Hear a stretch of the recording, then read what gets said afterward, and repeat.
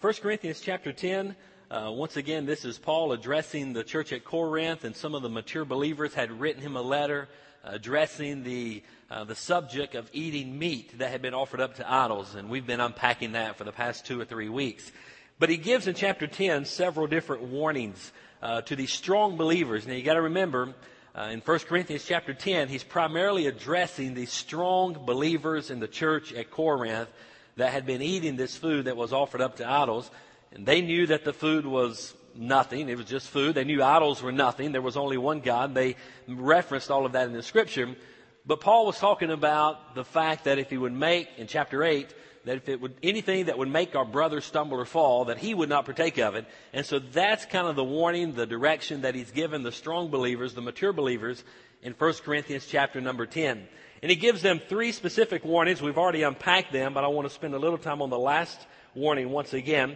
But the first warning we see in verses 1 through 4, that he warned that privileges were no guarantee of success. He used as an example the children of Israel coming out of Egypt and going to the promised land. The second warning that he gave is verse 5 down through verse number 12.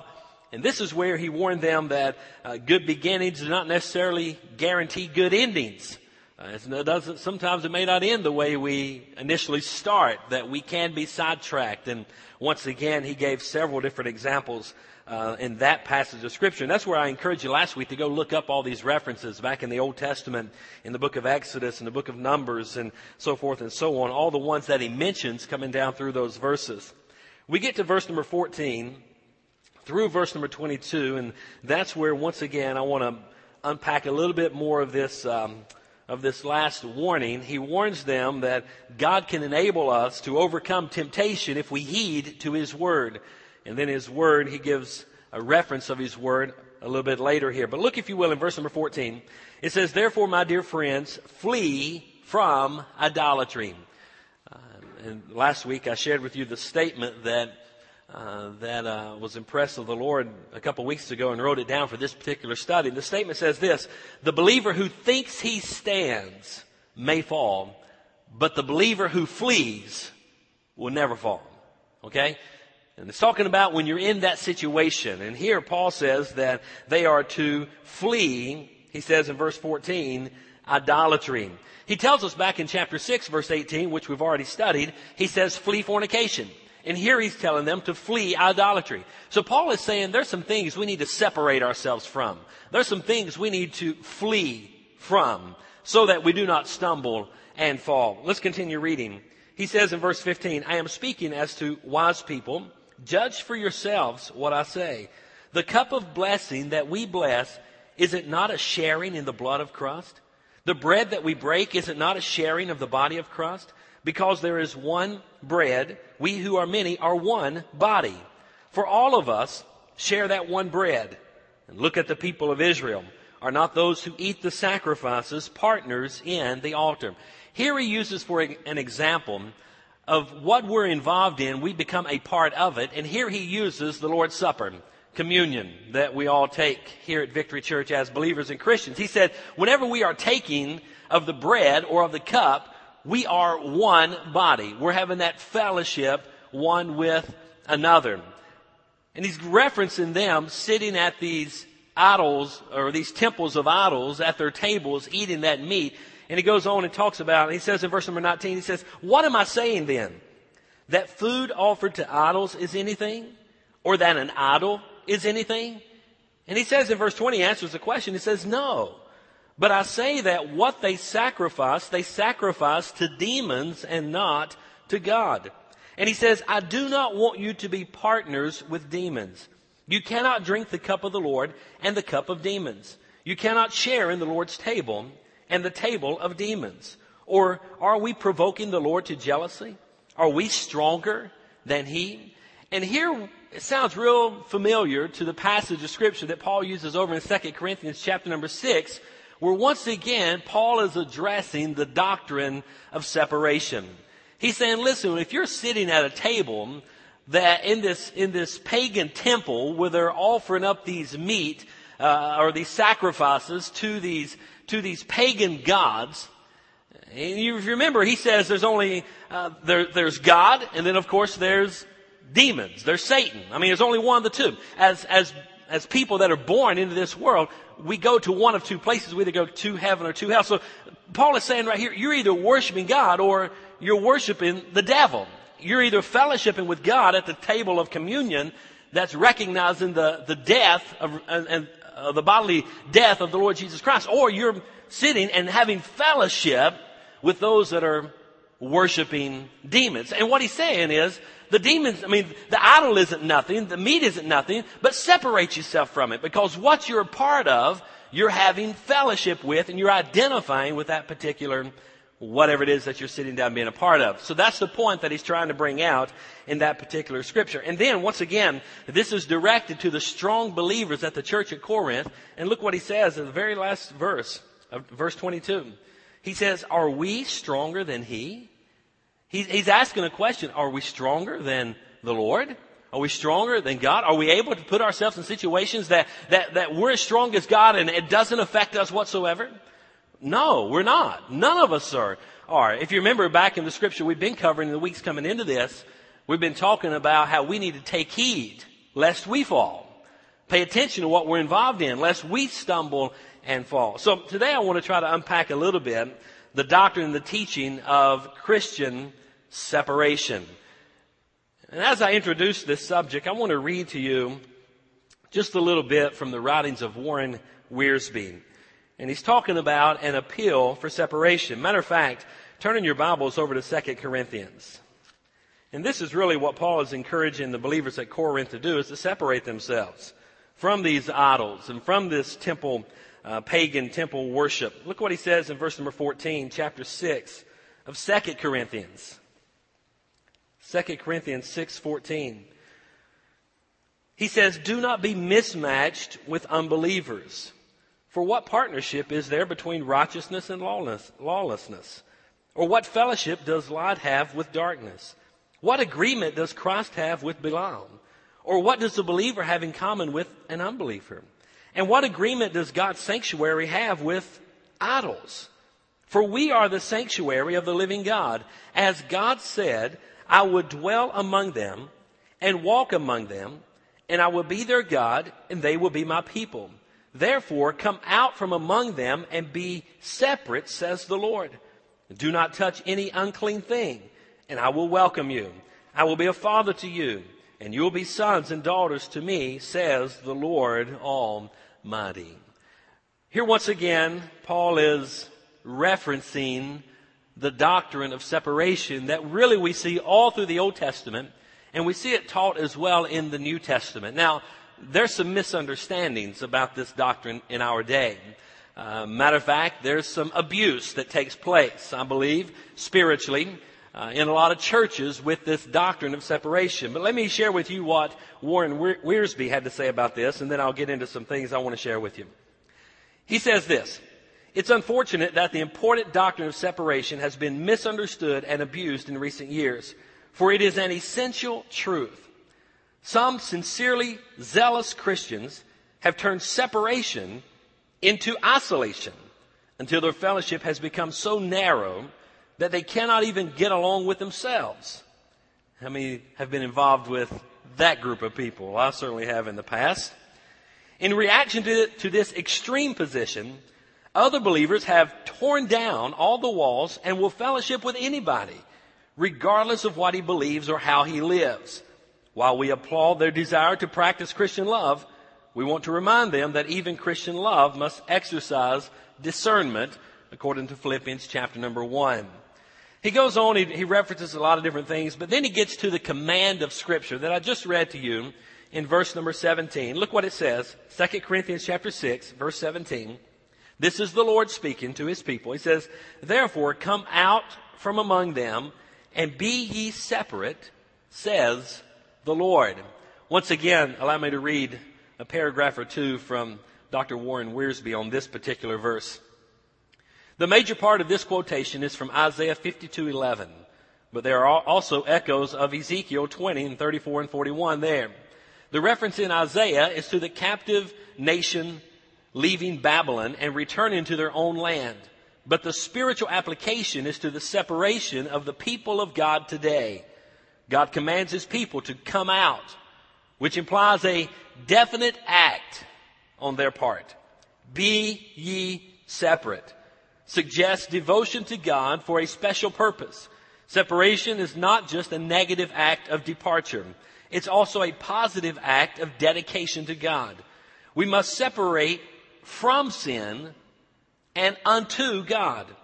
Touch not the unclean thing is a warning against defilement. The Old Testament Jew was defiled if he touched a dead body or the issue from a festering sore. Of course, Christians today do not contract spiritual defilement by touch, but the principle is the same. We must not associate with that which will compromise our testimony or lead us into disobedience. God's command of separation is found throughout Scripture. He warned Israel not to mingle with the pagan nations in the land of Canaan in Numbers 33. Yet they repeatedly disobeyed his word and were punished because of it. The prophets repeatedly pled with the people to forsake their heathen idols and devote themselves wholly unto the Lord. Finally, God had to send Israel into Assyria captivity and Judah into Babylonian captivity. Our Lord rejected the false separation of the Pharisees, but he did warn his disciples against the leaven or the false doctrine of the Pharisees and Sadducees, and he prayed that they would be kept from the defilement of the world. The apostles in their letters to the churches also emphasize doctrinal and personal purity. The believer was in the world, but he must be careful not to become like the world. The church must also separate itself from those who reject the doctrine given by Christ and the apostles. Even in the book of Revelation, there is an emphasis on God's people being separated from that which is false and contrary to holy living. Last paragraph. In our desire for doctrinal and personal purity, we must not become so self-centered that we ignore the needy people around us and in our world. Our Lord was holy, harmless, undefiled, and separate from sinners. And yet, he was a friend of publicans and sinners. Like a skillful physician, we must practice contact without contamination. Otherwise, we will isolate ourselves from the people who need our ministry the most. I thought that was a good way to kind of wrap up or kind of sum up that verse. We are to be separated from sin as believers. But it's not enough just to separate ourselves from something. We must also separate ourselves to God. Now, we got to be careful that in this doctrine of separation, and I guess here is where I've seen it abused more than any other area, is that we have this spiritual, holier than thou mindset and attitude. I've seen the churches, I've seen the Christians, I've seen the believers have this very pious mindset. Look what I do not partake of. Look how holy and spiritual I am. Well, to me, that's just, I don't think that's anywhere close to the heart of God when it's talking about Christian separation. Yes, we are to separate ourselves from sin, but we're to separate ourselves to God. And whenever we separate ourselves to God, we're going to have a heart, and our heart is going to beat for the individuals that do not know Christ. And we're going to try our best to reach them and fellowship with them to a degree that we're not involved in the sin that they're doing or partaking of it, but we're not completely isolating ourselves from them, but we're there ministering to them. And by the way, the whole reason Victory Church exists is why? What's our reason for existence? Why do we do what we do? We unpacked this in our deacons training meeting the other night. Why do we do what we do? To win souls for Christ. We don't do what we do so we can come here and worship. We don't do what we do so we can come here and do discipleship. We don't do what we do so we can come here and do fellowship or ministry. We'll be able to do all those things far greater in heaven than we could ever do it here. We're left here for one reason only. That's to be the salt of the earth and the light of the world, and to reach those people that do not know Christ, to reach them and help them to enter into a relationship with the Lord Jesus Christ. But we got to be careful in the doctrine of separation. What does Christian separation mean? Whenever you hear that term, what does it mean? Well, in the dictionary, it just simply means to be set apart. In the Bible, the word translated into separation or separate ourselves, it simply means to sanctify ourselves. Well, what does sanctification mean? Sanctification means to set ourselves apart for a particular service use of the Lord. For instance, you see this Yamaha keyboard up here that Terry plays every Sunday morning. In all true sense of the word, that Yamaha keyboard has been sanctified. Well, how's it been sanctified? Because I got a cup of water out of the city of Mascouta's water tap and sprinkled it and say it's sanctified? No. It became sanctified in the true sense of the word when it was separated for a particular purpose and use for God. Are you tracking with me? So therefore it's sanctified. Now that doesn't mean the instrument itself is I guess the instrument itself is holy, but it's set apart. That's what the doctrine of separation is for all of us. That our lives be set apart for the use of the kingdom work of God. Once again, the doctrine of separation, we got to remember, it's not about me. It's not about what I enjoy. It's not about what I like to do or what I don't like to do. It's about pleasing God. And it's about being used of Him. To be a witness, to be an influence, to be the light, to be the salt of the earth. Not that I'm any holier than anyone else. One thing I want you to remember, the ground is level at the foot of the cross. There are no big I's and little U's in the kingdom of God. We're all God's children. Do you agree with that statement?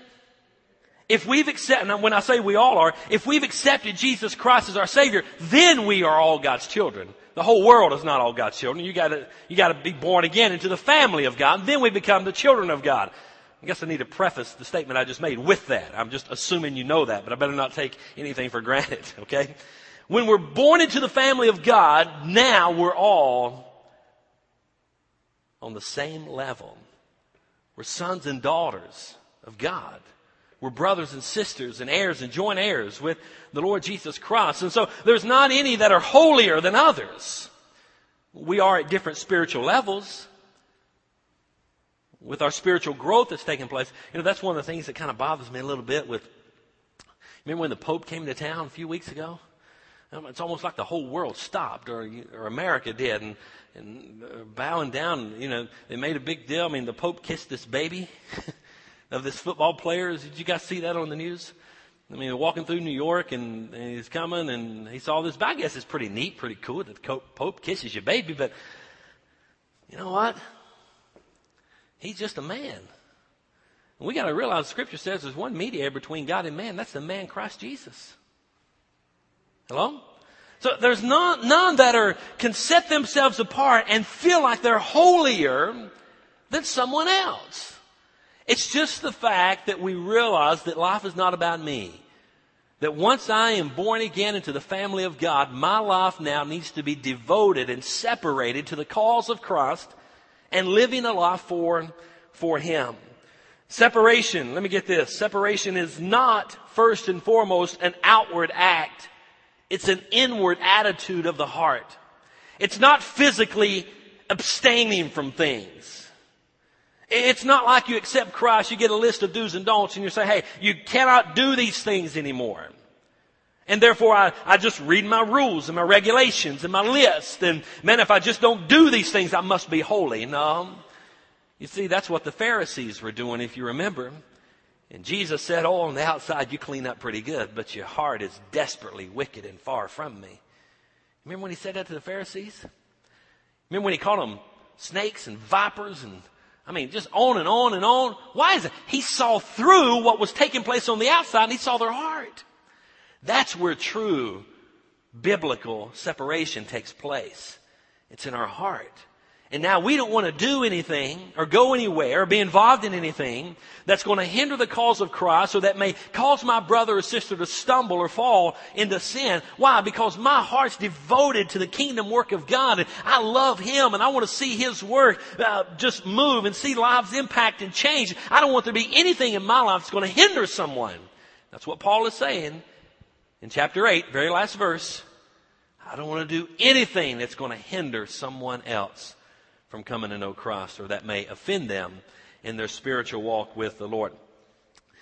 You know, there are some religious groups today that separate themselves, and they're kind of looked on as in our world as just an odd duck. I mean, just something, they just don't fit in. I mean, you think about, I gotta be careful right here, but you think about the Amish people. Now, I respect them for their religion and their beliefs and how they hold on to some of those primitive values. And you know what I'm saying here? But just the fact they separated themselves from, so they say, electricity. And then I go up there, and I've never been to Amish country till I moved here. You know, there's not many Amish people in the mountains of North Carolina. But when I moved here, I got pretty close to them, and I said, hey, let's go up. I want to see these folks and see what's going on. And kind of where I went, it almost turned into a tourist attraction. And there was all kind of, you know, at home there was no electricity, but at the business, you know, so it kind of seemed like a double standard to me a little bit.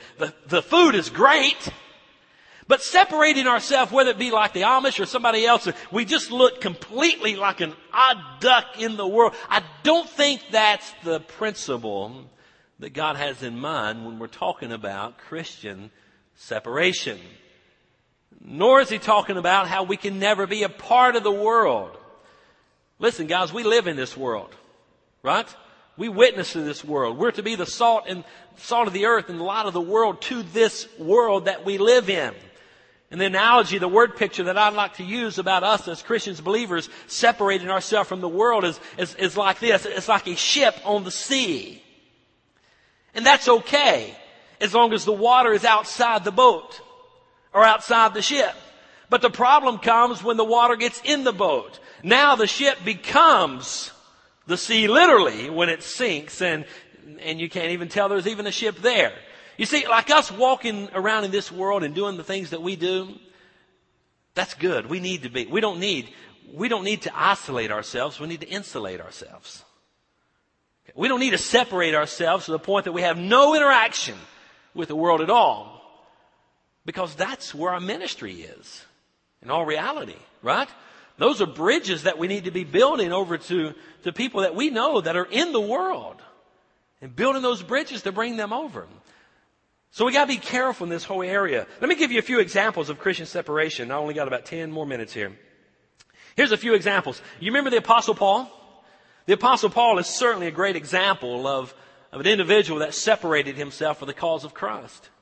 Now, if you remember, you study the Word, you'll find a lot about Paul's life. Matter of fact, in Philippians chapter 3, he gives a whole list of different things that he was involved in, and he was well versed in Scripture. He knew the Word of God. I mean, he was a Pharisee of the Pharisees. He was a very religious man.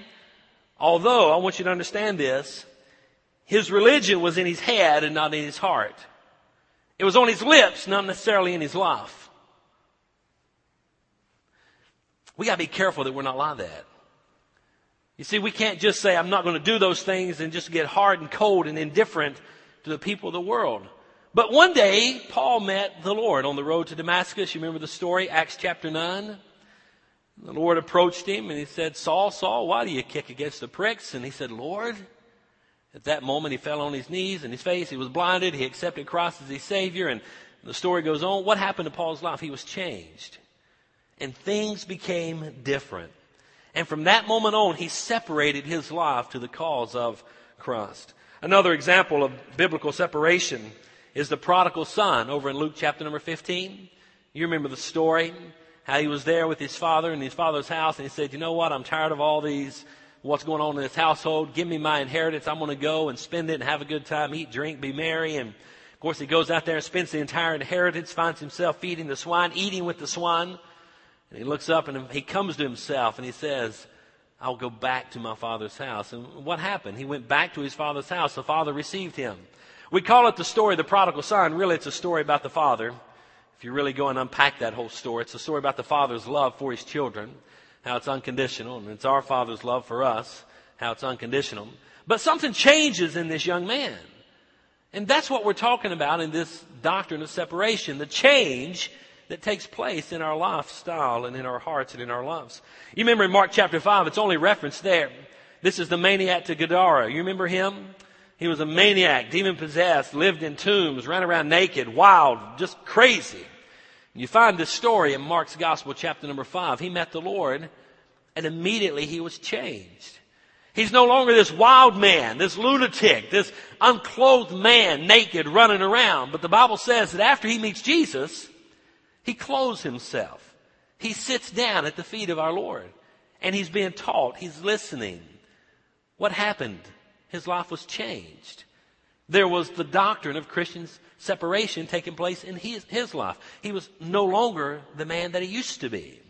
The prodigal son was no longer the man that he used to be.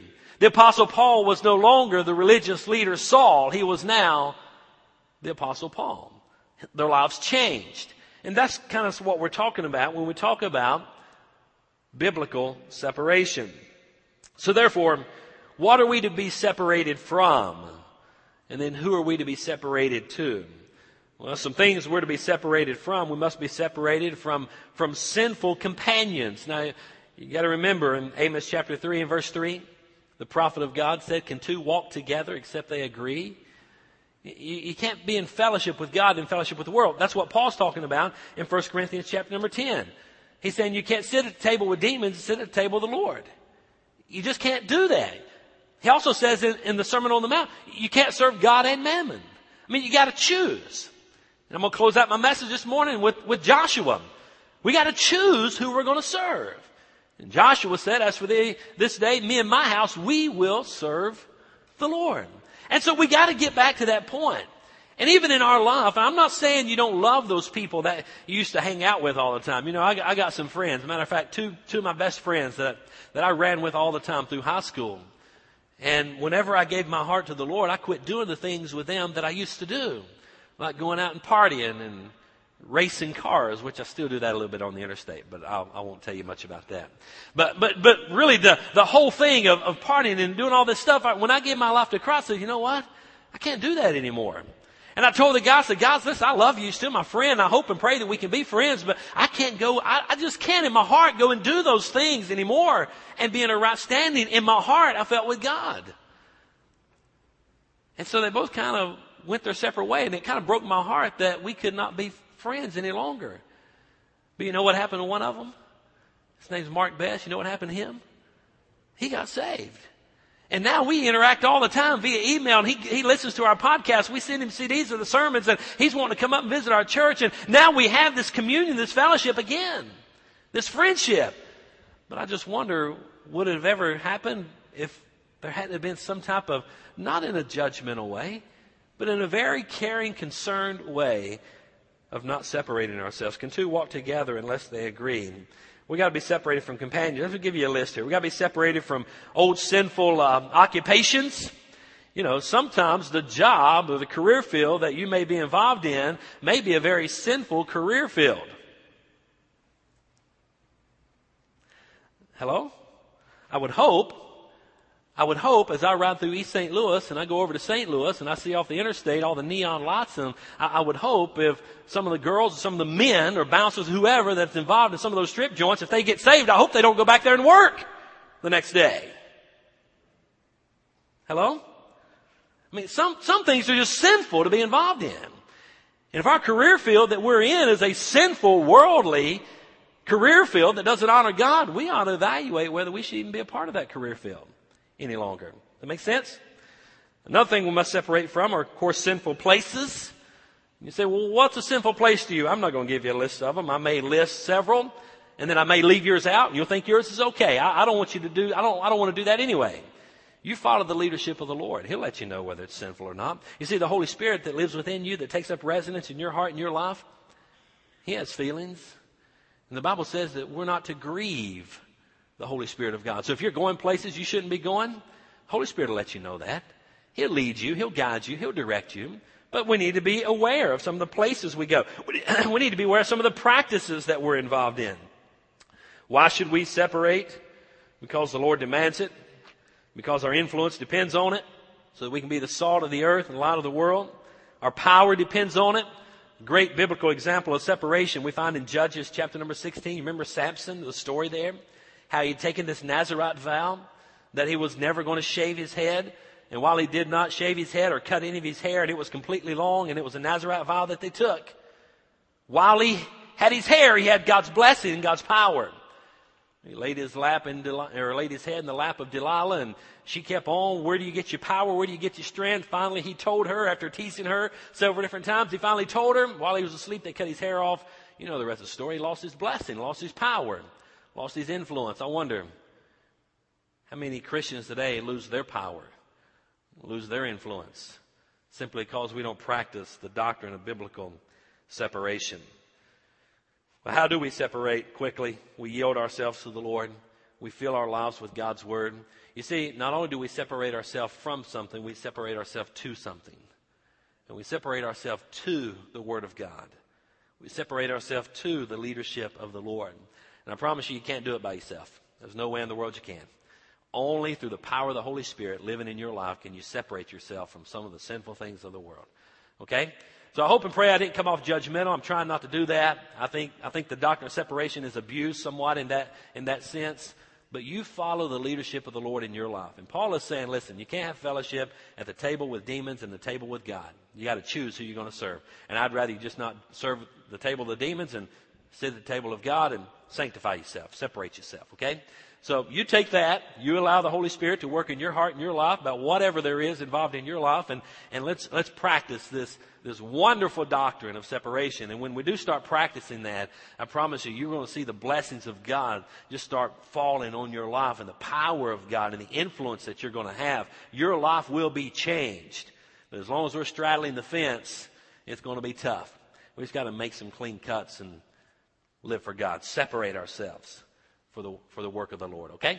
All right, let's pray. Father, thank you for our time together to study your word, and I pray that the Holy Spirit of God would take some of the words that I've shared this morning and pierce our heart and lead and guide and direct us in the ways that you'd have us to go.